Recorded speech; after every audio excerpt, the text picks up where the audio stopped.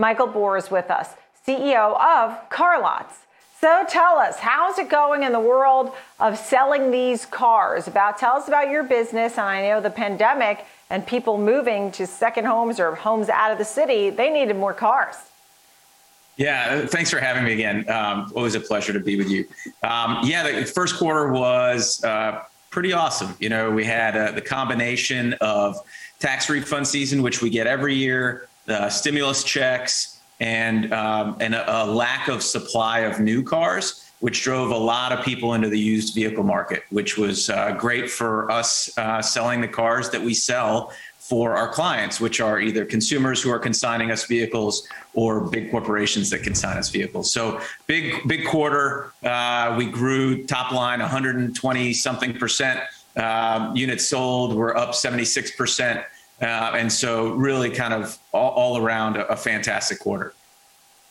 Yeah. And how do you expect it to continue? I mean, how do you create revenue for the company using this model? When I hear consignment, I think of these dresses or purses, and you go to these stores, and if you buy it, then the person who gave it in gets the money, and then the store gets the money, and that's how it goes. How are you creating revenue for this model going forward, especially? Yeah, so very similar to clothing and furniture, which many people are familiar with respect to consignment. We have vehicles that you might bring to us or we'll come get from your driveway because you're not satisfied with the dealer trade-in offer, but you're not willing to go through the hassle and time commitment, potential danger of trying to sell it yourself. So we'll take your vehicle, we'll get it inspected by a mechanic. We will ensure that it's in tip-top shape. We'll sell it as a retailer, either online through our omni-channel platform or in one of our hubs, which people can come and visit around the country. And when we sell your vehicle, we take a flat fee as a service fee in selling your vehicle. And so by doing that, we generate revenue. And we also sell warranties and we finance buyers. We take trade-ins. We just make it as easy as possible for the buyer to buy your vehicle. And the way we're growing is by adding more locations around the country. So we've stated that we'll be opening 14 to 16 new markets this year. We've already opened 3 in the first quarter, and we're on pace to meet our stated goal of 14 to 16 new locations. We've opened in Seattle, Orlando, and Nashville so far. We've announced locations in Charlottesville, Virginia, Clearwater, Florida, Highland Park, Illinois, and Bakersfield, California. And we have several additional locations slated throughout the year. So by adding more locations, we get closer to the sources of vehicles. We also get closer to the buyers of those vehicles so that we make it very easy and inexpensive for people to transact through us. So as you're expanding there in California and Florida, there must be costs involved. I mean, at what point do you come ahead of the game with the expansion? Because, you know, when we always say for drug stocks, you know, there's research and development and that costs. But once they get the drug and they get it out and the FDA approves it, it's great. You know, where's the profitability line from when you're opening and trying to get this stuff out to where you actually make money?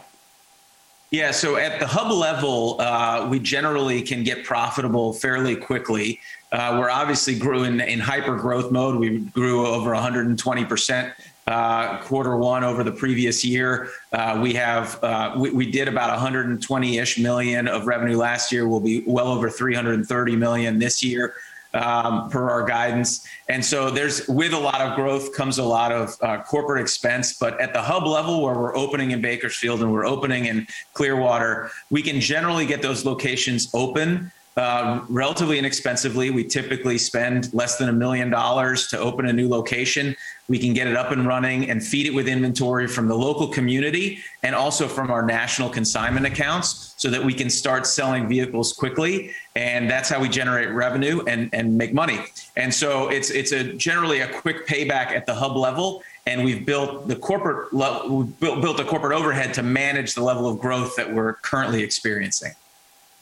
I see. And then what differentiates you from the competition? Because, you know, I always ask you this question, but how do people know they're not getting a lemon? You know, just I'm buying that dress. I want to make sure it doesn't have bed bugs on it. You know what I mean? It's the same concept. Someone's coming to your company and they want to make sure they got a good one. Yeah, so all of our vehicles go through a 133-point inspection. We ensure that they're in great shape. We stand behind our product. We have an exchange policy. We have warranties that car buyers can buy to put on top of the vehicle to make sure that they feel comfortable that they can buy this vehicle either online or in person. They can test drive a vehicle, take it to their mechanic if they'd like before taking possession of it. But at the end of the day, we have a reputation to uphold, and if people have an issue, hopefully they come to us and give us the opportunity to make it right. We are selling a used automobile, so there are lots of parts and pieces and things do go wrong, but we're there to stand behind the product that we're selling. Yeah, and it makes a lot of sense. So tell me more about the auto industry overall, because you used the phrase that there's just, the demand is so big, right? A shortage of vehicles, just like we're seeing a shortage of homes for home sales. Now what? Coupled with the fact that this chip shortage and production issues, how does it all factor into the car market and prices, for that matter, when we talk about inflation? Yeah, so prices have definitely gone up. There's been a mismatch between supply and demand in the market, and it starts really at wholesale. So typically around this time of year, a lot of our big fleet accounts are getting new vehicles from the manufacturers for their leasing clients, and they're taking the old vehicles and selling them either through the auction or through a retail channel like CarLotz. And what we're seeing is because those new vehicles aren't coming in, the lease trade-ins or the old vehicles aren't going through the wholesale channel. And so there's a supply decrease at wholesale.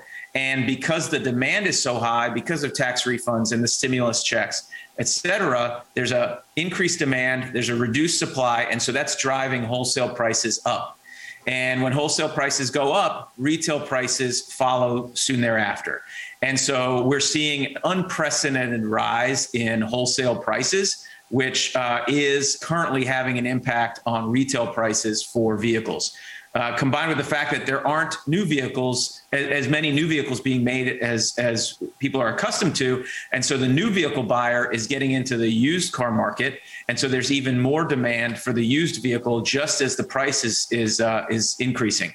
So really, as a buyer or seller in the market, if you have an extra vehicle lying around, great time to be a seller. If you need a vehicle, you might have to get a vehicle that's a little bit higher mileage or a little bit older than what you wanted to if you want to stay in the same price range. Or you can go ahead and use the stimulus dollars or any, some of the extra dollars you have for because of where we are in the economy to buy a more expensive vehicle.